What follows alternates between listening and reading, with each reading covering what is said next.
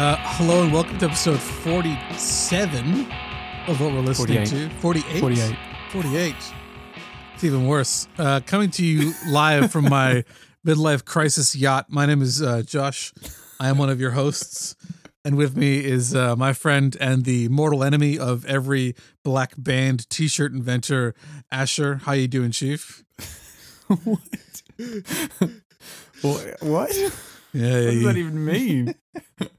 I thought you were going to make a joke about my midlife crisis synthesizer addiction or something like that, but just as bad as yachts. Yes, that's also not over yet, so we'll see how long that keeps going. I was looking up like the price of Moog synths, and there's like the Mothership, which is $27,000 or something like this. What a name. Yeah, it's exactly what it sounds. I have a pad ready and a pen because you said this was an extensive quiz. Yes. Well, okay. Since we haven't, listeners may not know, we haven't personally recorded in a little while.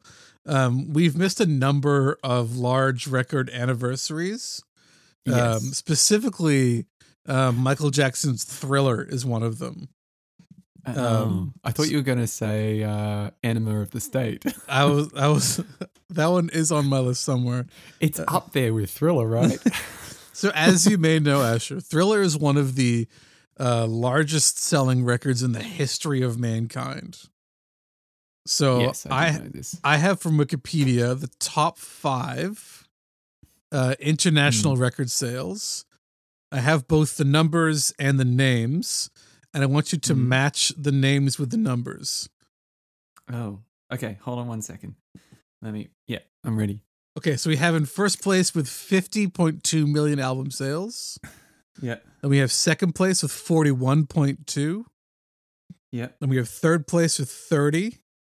Yeah. We have fourth place with 28.7. And then fifth place with 21.9. And this is great podcast material right I know. now. And your options are the Eagles' Greatest Hits Volume 1, which doesn't even have Hotel California on it, by the way, which I think is crazy. Sure. Meatloaf's Bat Out of Hell. Yep. Whitney Houston's The Bodyguard soundtrack. What the hell is that? Michael Jackson's Thriller. And AC/DC's Back in Black. Whitney Houston is famous because having the cover of I Will Always Love You on it. Okay. I don't even know what Bodyguard is. The Bodyguard, it's a movie. It's a film. Okay. So right. I want you to try and match, and you'll get however many points, however many you get right, obviously. Okay. All right. Here's my verdict. Sure. I reckon Thriller is 50.2. AC/DC is 41.2. Eagles is 30. Bat Out of Hell is 28.7. And whatever the Bodyguard is 21.9. Okay, well, you got Thriller correct. Oh, man.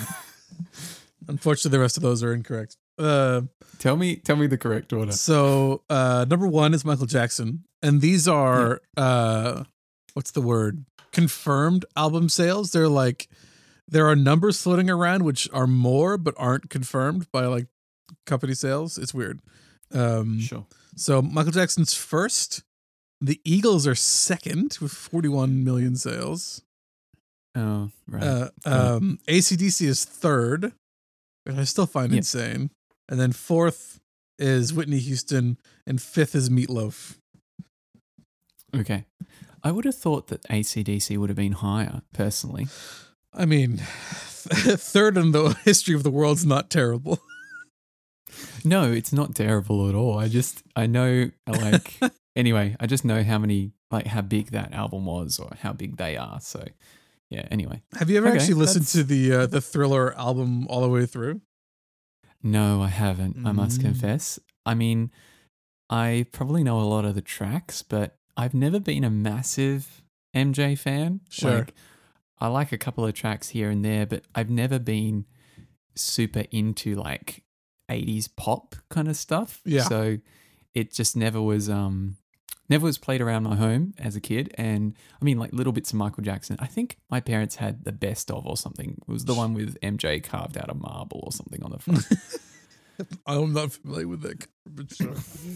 Maybe it's something else, but yeah. So I like a couple of his songs, but yeah, you can put it on the list if you like. Sure.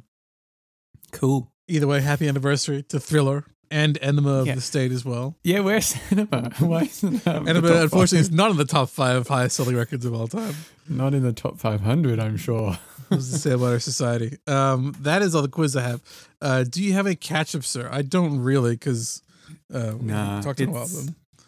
No, it's going to be all in the body of this episode. We got lots and lots of things to chat about. Well, I do have a question for you. Sure. Since we've last talked, you got to see Bier play live. Yes. Yeah, I was going to mention that later, but I can totally talk about that now. So I got to see Bier open for Laney at the Hordern Pavilion a couple of weeks back.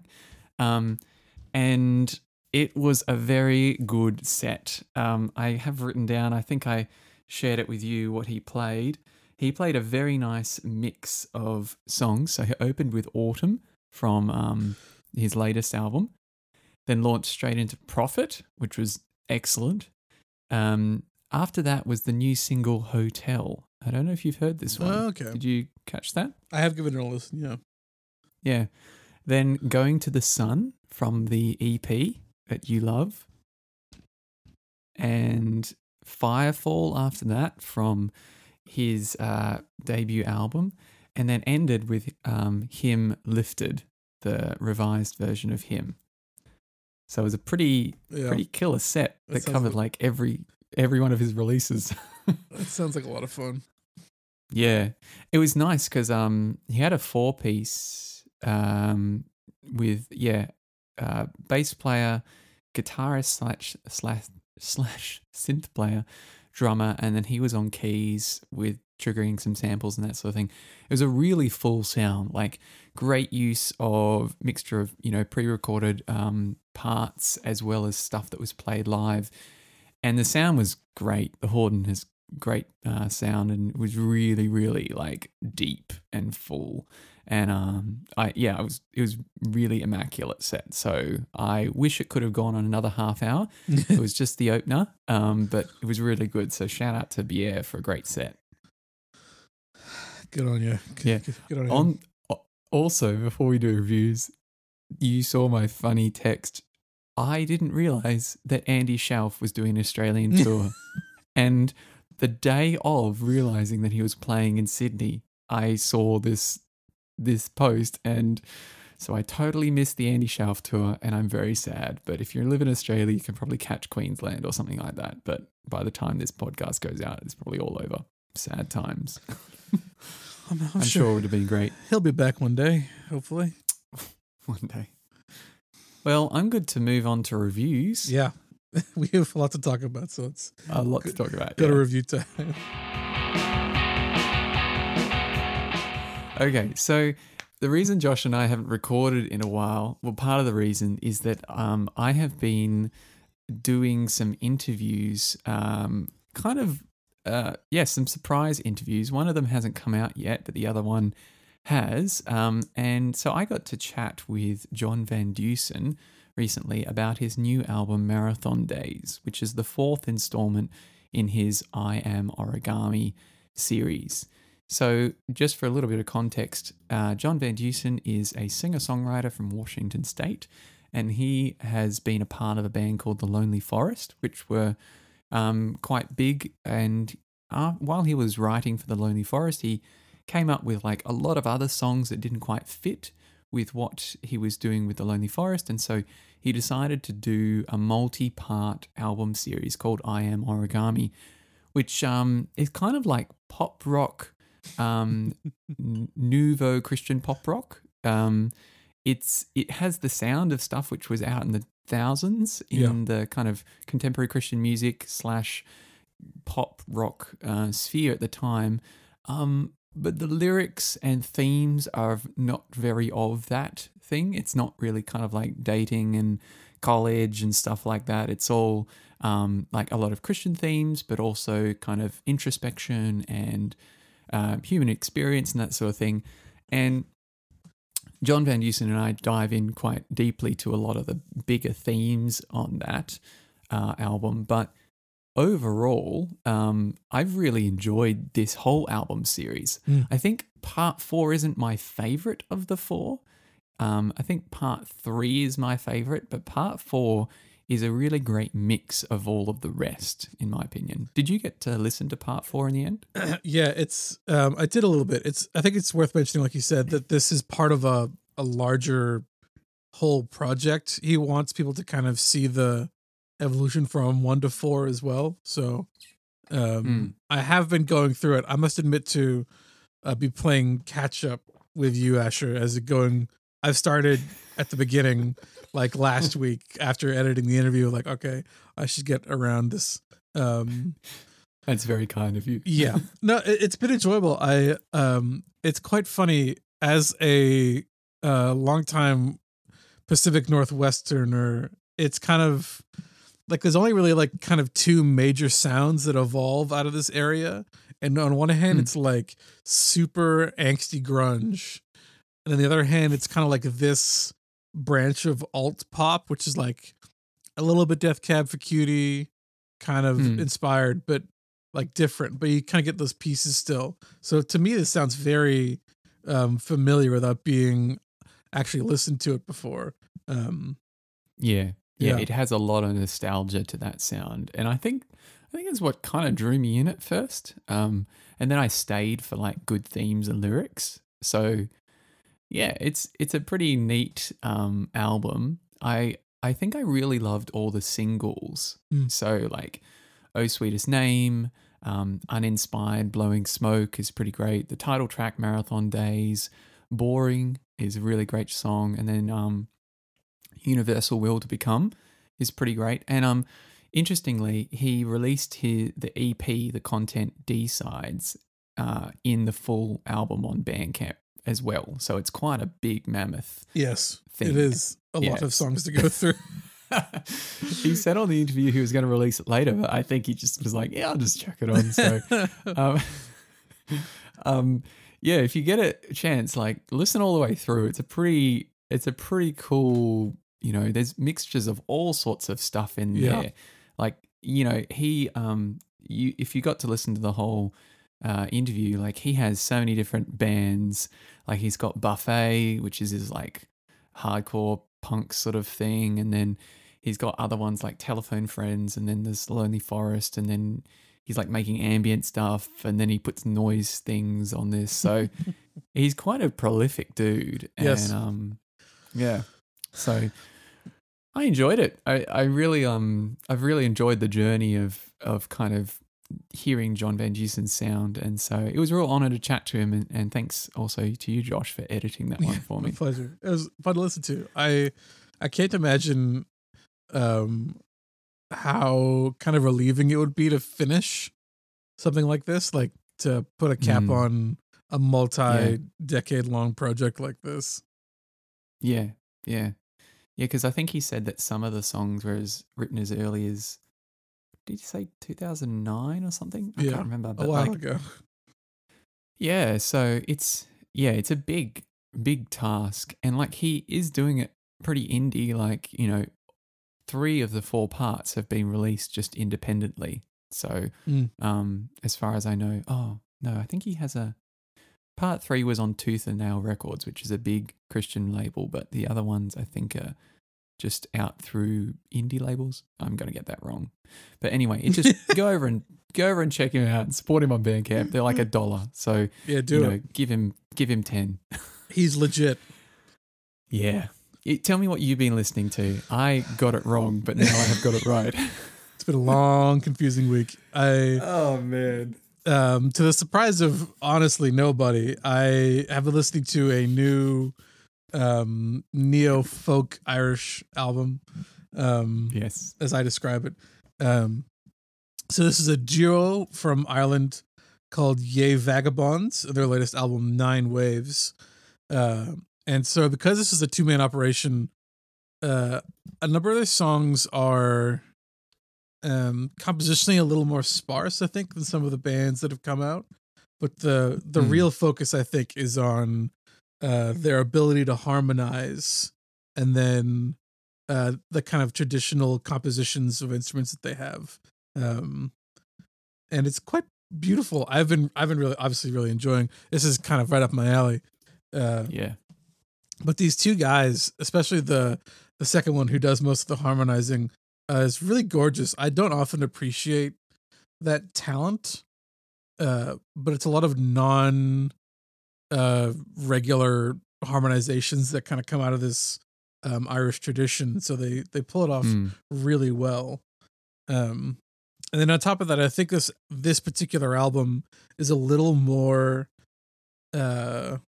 dense, darker, like there's some kind of more ambient notes and like strings in the background that are doing odd things rather than traditional things. And they kind of, that whole stuff kind of builds together. And yeah, I think it's maybe not as experimental as some of the other contemporaries coming out at this time, like John Francis Flynn with like his weird kind of jazz elements, but it's definitely more traditional and tied down.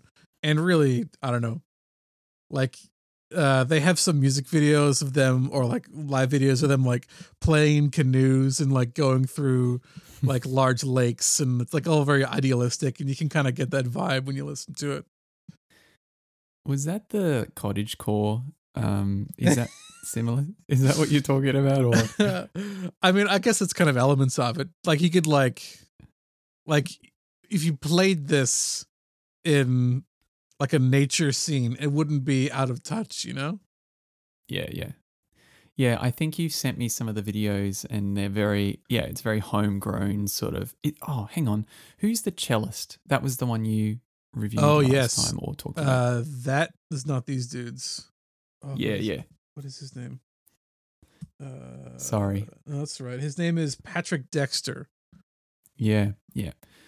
So you've been really getting into like a lot of acoustic kind of folky northern hemisphere kind of UK scene. I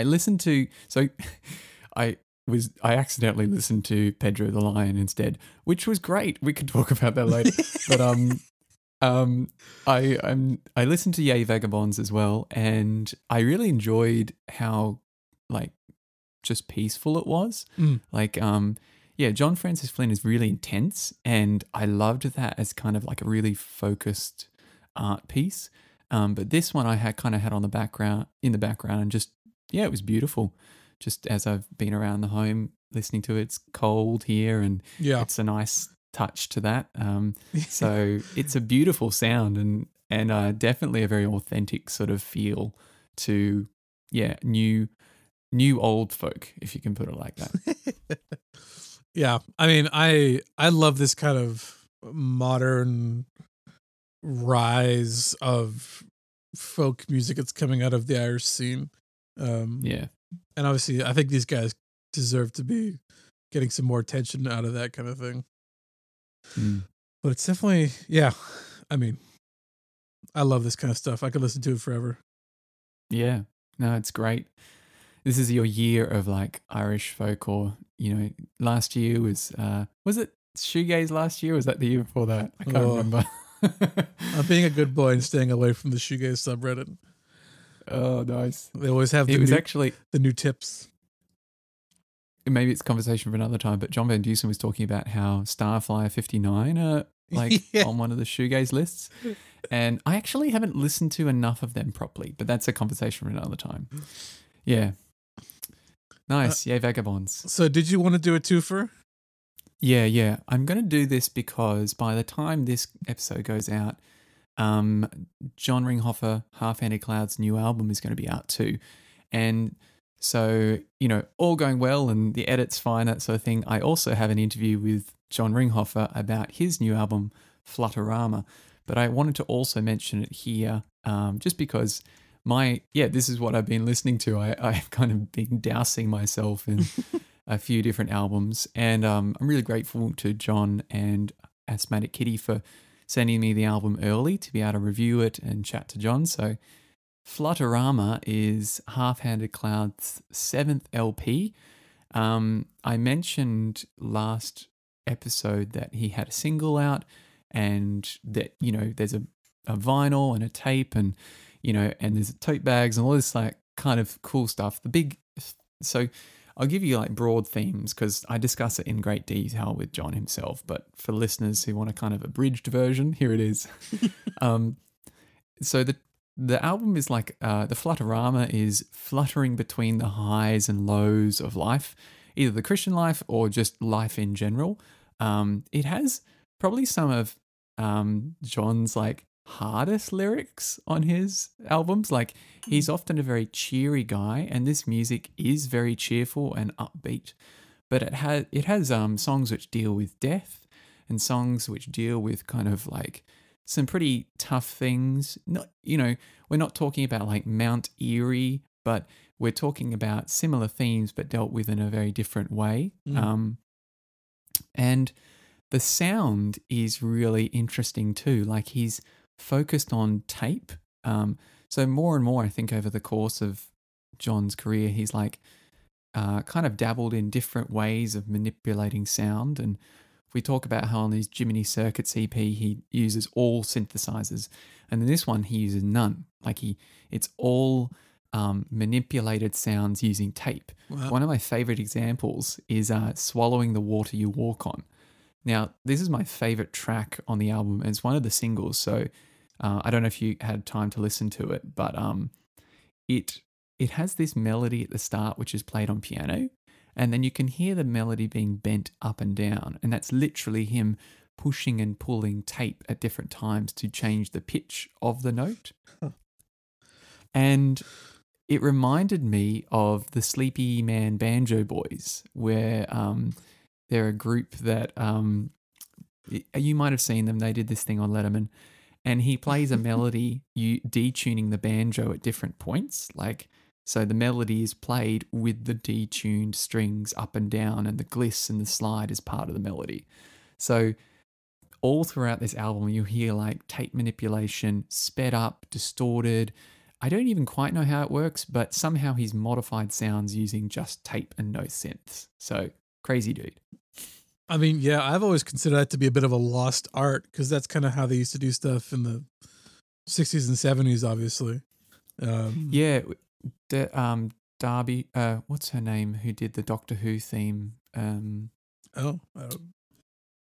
you know her? No.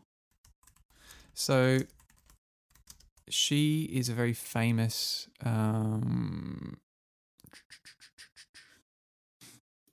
tape manipulator? Delia, sorry, what was that? Keep going. Delia Derbyshire. She worked at the BBC Radiophonic Workshop. And yeah, so I think that was using a lot of interesting, well, I think it uses a bit of synths as well, but you know, she did some pretty crazy stuff involving tape manipulation and synthesizers and electronic music. So yeah, she's pretty rad, though John will know more about that than I would. Yeah, because the one I always think of is the Beatles song Strawberry Fields Forever, which is like different takes which has been spliced together because they're at different speeds and in different tunings. Like, the tapes have to be manipulated to like kind of make them adjust to be the same, which is where you get that weird kind of chorus bit from. Right. Yeah. Where everything kind of goes all wild. So that's kind of yeah. It's like a legitimate talent that people have, and I'm impressed that John's still using it, basically. Yeah. It's every time I listen, I kind of try and picture how he's recording things, and yeah, he has such a great attention to detail. So I don't want to go on too long because you'll hear more later on, but I've really enjoyed this album. I think it's a great next album from Flying Squirrel, Flight Control, and Stowaways and that sort of thing. It's a nice combination of all these different albums. Like, some songs sound a lot like earlier pieces, and then some a bit like Flying Scroll, and then some a bit like the EPs he's done in between. So it's a really cool mix of different sounds. And but like I said to him, it feels like I am only one layer deep on the onion, and there's so much more to go, and I feel like I could have a year to work on this and still discover more. So yeah, anyway, that's That's me with my 2 reviews. my twofer. Your twofer. I guess it's homework time then. Yes, let's do it. So I gave Josh like another nostalgic sort of sound. If John Van Dusen is the pop rock, nostalgia sound, this album that I gave Josh is kind of like the early thousands electronic. Well, what would you describe it? I gave him Mute Math's self-titled album. I think it's their first one. And this is an album which I was introduced to by maybe our mutual friend Nick Freestone, or maybe some other people as well. Oh, really? Yeah. So this, I really love the production and kind of interesting use of rhythms on this album, and kind of thought it's a worthwhile album pointing out if you hadn't heard it. But you've actually seen them live, haven't you? Yes, I this tweaked a bit of something in my memory. I think I had maybe 2 of the main singles off of this record on like a compilation disc from a Warped Tour that I had seen them play at. It's just Blink-182, right? Yeah, so I've heard like Typical and I think Chaos before. Like I've heard them places, and it's kind of like brought me back to 2005. Early thousands. Yeah. Either way. So tell me, don't have to spend ages on it, but tell me what you thought of it. It's pretty evident from like at least a shallow go through. The most standout thing on this is the drumming. As I kind of pointed out to me before, Darren King was the drummer at this point, and he's doing a lot of like overtime work on these songs. Like it's not like it's out of place, but it like some of the songs don't deserve the level of like hardness that he's going with. You listen to Typical, it just like fills out of the chorus, it's just like bombastic. Yeah. And like that's really fun. And it's also like the production is going hand in hand with that as well. It's really pushing the drums to the front so you can't miss them. Like the kicks and the snare are like really flat but really front in the sound. Which is interesting because that's like a really popular mixing technique now for like rap and hip hop and trap music, and really is not like held at all in the rock scene, where you have like the rhythm sections kind of forgotten about at this point. Or a bit boomy maybe? Yeah. I don't know. So this kind of like really flat, really in your face drums is much more popular in other kind of scenes, which I find funny. Yeah. I found myself really enjoying, probably counter to you, the more kind of like anthemic songs rather than like the jammy ones. I kind of skip over the jammy ones a little bit. And even I think my favorite song on the album is probably the least popular one from looking at Spotify. The second last song, the 7-minute kind of slower, more interesting. Yeah. I don't know. I really enjoyed that a lot more. I feel like if you give it that kind of time, you can kind of see things come together a bit better. Yeah. I don't know. Yeah. They've had a pretty big like discography evolution and all these different things. Like my brothers-in-law have seen them once or twice. And they would kill me for, not talking about the other songs, but I just don't know the rest of their discography as much as this one. But yeah, they have a very wide range of sounds at times. Yeah, to me, my favorite song on the album is Reset, which is the last song, and it's an instrumental. Yeah.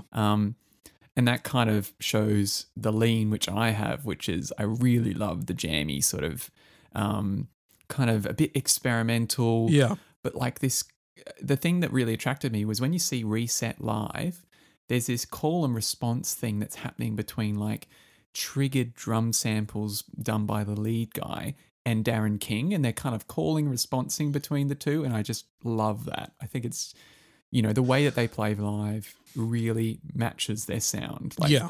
they're just kind of totally in it.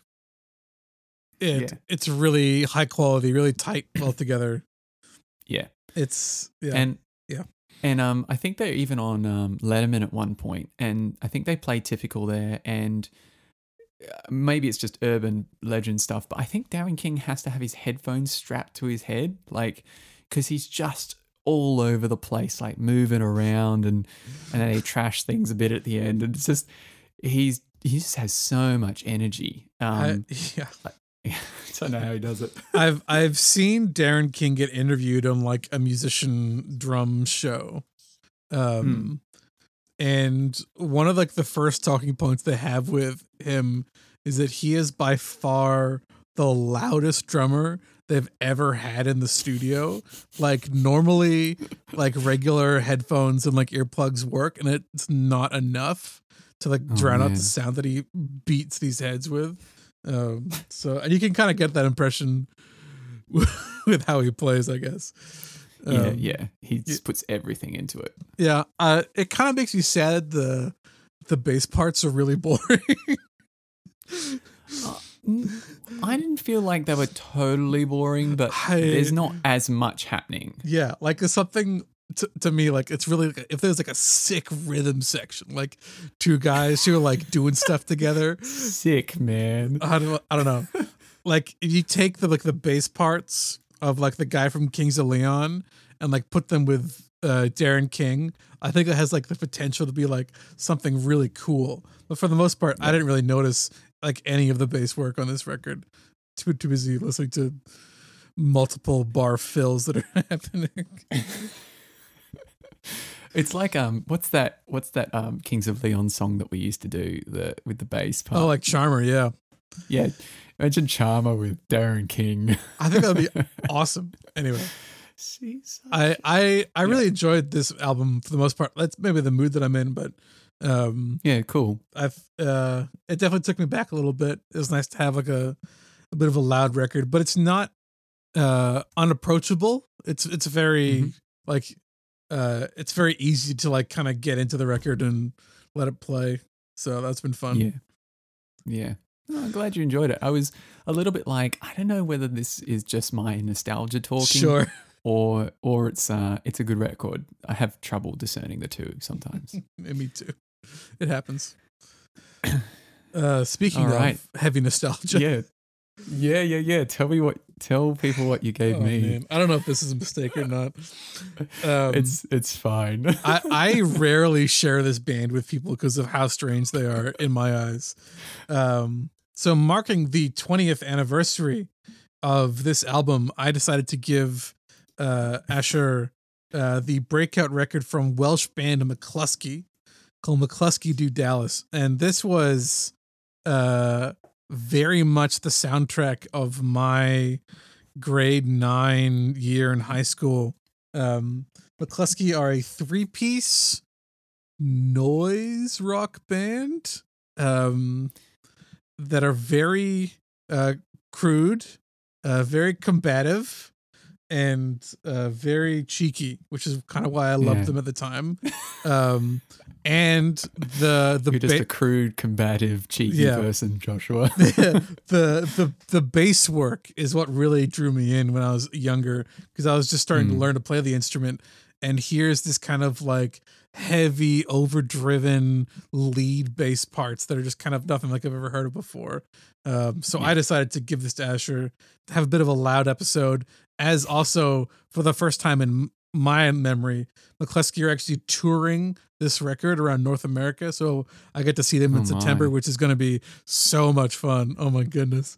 I've dreamt, me and my buddies from high school have dreamt of the day of seeing this band live since we've been about 14 years old. So, oh man, what did you think That'll about be this? like when Sunlux finally come to Australia. Yeah. So what do you think about this strange record, Asher? Oh man, so this is the 20th anniversary because it came out in 2002, right? Yes. Yeah, man. So I'm going to accidentally call them McLutsky because I keep thinking of Nick Lutsko, but McLuskey, Do Dallas or Do Dallas. I don't know. Dallas. So So I quite enjoyed this. This feels a little Idols. It feels like very unhinged and Yes. meta. Like, so some of these tracks I'm just going to call by their numbers. So I really liked how kind of, yeah, you're right. It's the cheeky, tongue-in-cheek, self-deprecating. So track 7 made me laugh. That's like them taking themselves not seriously at all. Yeah. It's like, this band cusses too much. You know, this band is not nice. They always get into fights, all this kind of thing. So, and disclaimer for anyone who decides to play this playlist, the tracks I'm choosing to put on here, just don't play around kids. The opening track is pretty great. It's so dumb, but I love the kind of a cappella bits, you know, where the band cuts and it's just him and his raspy voice. Like, Yeah. it's you know, it's kind of like calling on those blues sort of traditions, but doing them in a traditional way. So that was pretty fun. I like then on like New Wave, No New Wave, No Fun. It's kind of like that falsetto, broken sort of vocal pop sort of sound. I like that. Collegian Rock is so ratty. The riff. I think it's great when you have a 3-piece because you've got nothing to hide behind. Like, Yeah. I want to do a riff.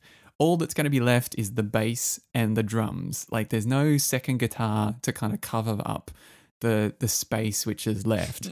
So he's doing this like riff and it's just like bare bass. Like, it's probably distorted, I think, and then drums and that sort of thing. It's very, very funny. So I like that. Yeah, and I think Think to Survive is like frantic and, you know, over the top, and like I said, track 7 is very funny. To Hell with Good Intentions is always also quite meta and interesting. But I think it's like, I don't think I like them as much as Idols. Like, I think for me, I like Idols because they're chaotic, but also have really interesting kind of meaning behind their songs. Yeah. And I feel like McCluskey are just like trying to troll everyone. There's a They're lot just of nonsense naughty. in these songs. Yeah. It's so like, that's fun. And, you know, are all their albums like this? Just kind of jokes and Yes. self-deprecating? Yeah. More okay, or less, gotcha. yes. I mean, it was a different time in 2002 for sure. Mhm. Yeah. It's a bit of that like Truman's Water kind of chaos, but more, you know, yeah, again, meta, fourth wall breaking sort of thing. Sweaty, yeah. So, yeah, so if people want to kind of hang them on something, it reminds me of Idols, but probably way more unhinged. So I enjoyed it. I enjoyed the listen. I was listening back to the tracks last night, just chuckling to myself at how ridiculous they were. I was curious to go. Yeah. I didn't mind it. I'm always curious as to what the barometer of McCluskey does to people when they listen to them. No, I wasn't like offended. I wasn't, you know, kind of like, oh, it's just funny stuff. I like that there's people making all sorts of music out there, even if I wouldn't make it myself. Yeah. So this is the band. I was like searching around for like new videos to see if they were touring at all, like a little while ago. This is where I came across the who's that freaking mandolin player? Oh yeah. Thiel? No. Yeah, Chris Thiel. Chris Thiel. I came across him covering McCluskey songs, and that my brain fried. Like I couldn't compartmentalize those two things together. This is Anyway, they're not very pretty. Yeah, and like to do it with like a mandolin and like a 4-piece string section. Anyway, I feel like they're like a hidden gem that every so often I see like a reference to. Somebody might know them, but they're still kind of unknown, which is kind of why I love them, I guess, as well. They're just kind of a very acquired taste. Did you say they're Welsh? Yes. Yeah, cool. The best thing to come out of Wales since Tom Jones is the joke. Right. Wow, that's cool. No, Man. No, thanks for sharing. They're a bit of a hoot. So, all right. Yeah. Shall we move into our honorable mentions? Yes, please. Okay, so I have quite a few honorable mentions, so you guys strap in for these. I'm leaning back. I'm taking a drink. Before we get to the majority of what I'm listening to, I'll get to a couple small ones first. So a song from a artist called Rick Montgomery. This is a song called Settle Down. It's kind of a cute alternative pop song. Great summer vibes. I saw it tweeted out by somebody, I forget who, but it's kind of been in the back of my head for when the sunny days eventually pop out in Vancouver. Never. And then the second one was talking about Bière, the song Hotel. Yeah, it's still very much in the style of his second album, though with a lot more guitar work, which I found is interesting. Because usually he's more of a piano-centric composer. This is kind of like a mini guitar solo, or I'm not sure what I make of it yet, to be honest with you. It wasn't super memorable to me. Like I can't quite sing it in my head. Yeah. But it was nice live. Yeah. And then third, is Brett McKenzie. Who you might recognize from Flight of the Conchords. Oh, yeah. So Bretty, for a long time, has done a non-comedic musical projects. He's actually been a part of a number of bands. He was part of a New Zealand-based reggae band that I was a fan of for a while. What? And then his like stuff where his songs for the Muppets, which he won an Oscar for. Like he's got like musical chops outside of comedy. So he is making his own album for the first time, and it's not comedic, though still kind of cheeky. You know, he's a funny guy, but it's not like a comedic record. And so he's released one single called "A Little Tune," and to me, it's very like 70s Paul McCartney, a little bit of Randy Newman. A little bit of like the Crowded House kind of Finn Brothers touch. It's simple at first, and then kind of grew on me the more I listened to it, to be honest. So give it a shot. I mean, I'm a fan of Brett, so it's I'll be giving his whole record a shot when it comes out. Nice. When did you say it's coming out? I don't actually know. I think it's in the summertime, or my summertime. Cool. And then lastly, yes. By and large, I've been listening to what I qualify in my spare time as sad cowboy music. It's not a real, it's not a real like genre of this. It's kind of a vibe. I'll say the two main culprits have been the new Wilco record, to kind of get me started in the area, and then the Lord Huron album, which I think we've talked about before. But I've been going back to a lot, to be honest.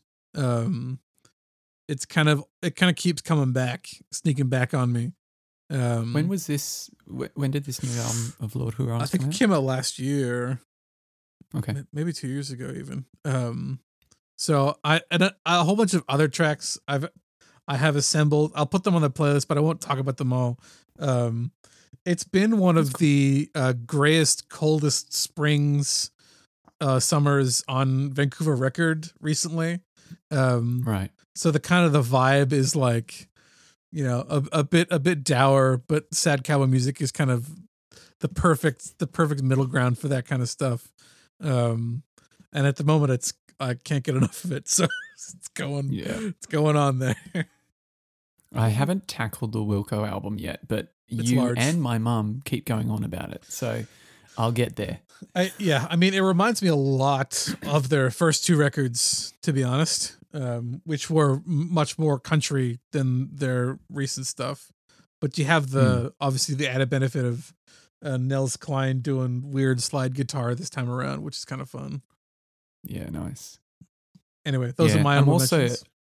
I'm also a big Lord Huron fan, but from ages ago, and I think I mentioned that last time you talked about them, that I really enjoyed what I've heard. There's a great, it is that kind of melancholy sound, but it's also got a bit of upbeatness. So I guess you get a bit confused sometimes about what direction we're heading and what genre we are. But no, I'll check those out. So I have just a couple I'm going to throw around. So old guitarist from Gang of Youths. I've forgotten his name. He, after Gang of Youths, started his own record label called Broth Records here in Sydney. And I've been checking out some of their stuff, but he has now started a new project called Pei, P-E-I. And he's got one single out called Honest. And it's quite beautiful. It's like a little bit Bon Iver, multi-track vocal, kind of folky sort of stuff. And it's been doing the rounds on Triple J kind of stuff, and he's been, playing a little bit around Sydney, and so I think he's got a full release coming out soon, and it's really cool to hear what his kind of music is, like post Gang, and just keeping an eye on his music because I'm interested. So I'll chuck that in the playlist. Yeah, for sure. A few random ones. Even Oxen has been writing some more. Oh. So I missed it. Some stuff from earlier in the year. They're just kind of a couple of singles, but I'll chuck them on the playlist too. Kind of noisy, quiet. He always does such interesting production and interesting artwork. Kind of like such a strange combo of experimentalism with like very straight scripture, or it's such an interesting sound, and I will keep being interested in Even Oxen's work. So yeah, that's cool. And then a couple of things like related to my conversation with John Van Dusen. He recommended listening to another Mount Eerie album because John Van Dusen knows Phil Elverum from Mount Eerie and the Microphones, and they're both from the Anacortes, Washington area. And so I listened to Mount Eerie's follow-up album from A Crow Looked at Me called Now Only, which is a different kind of devastating.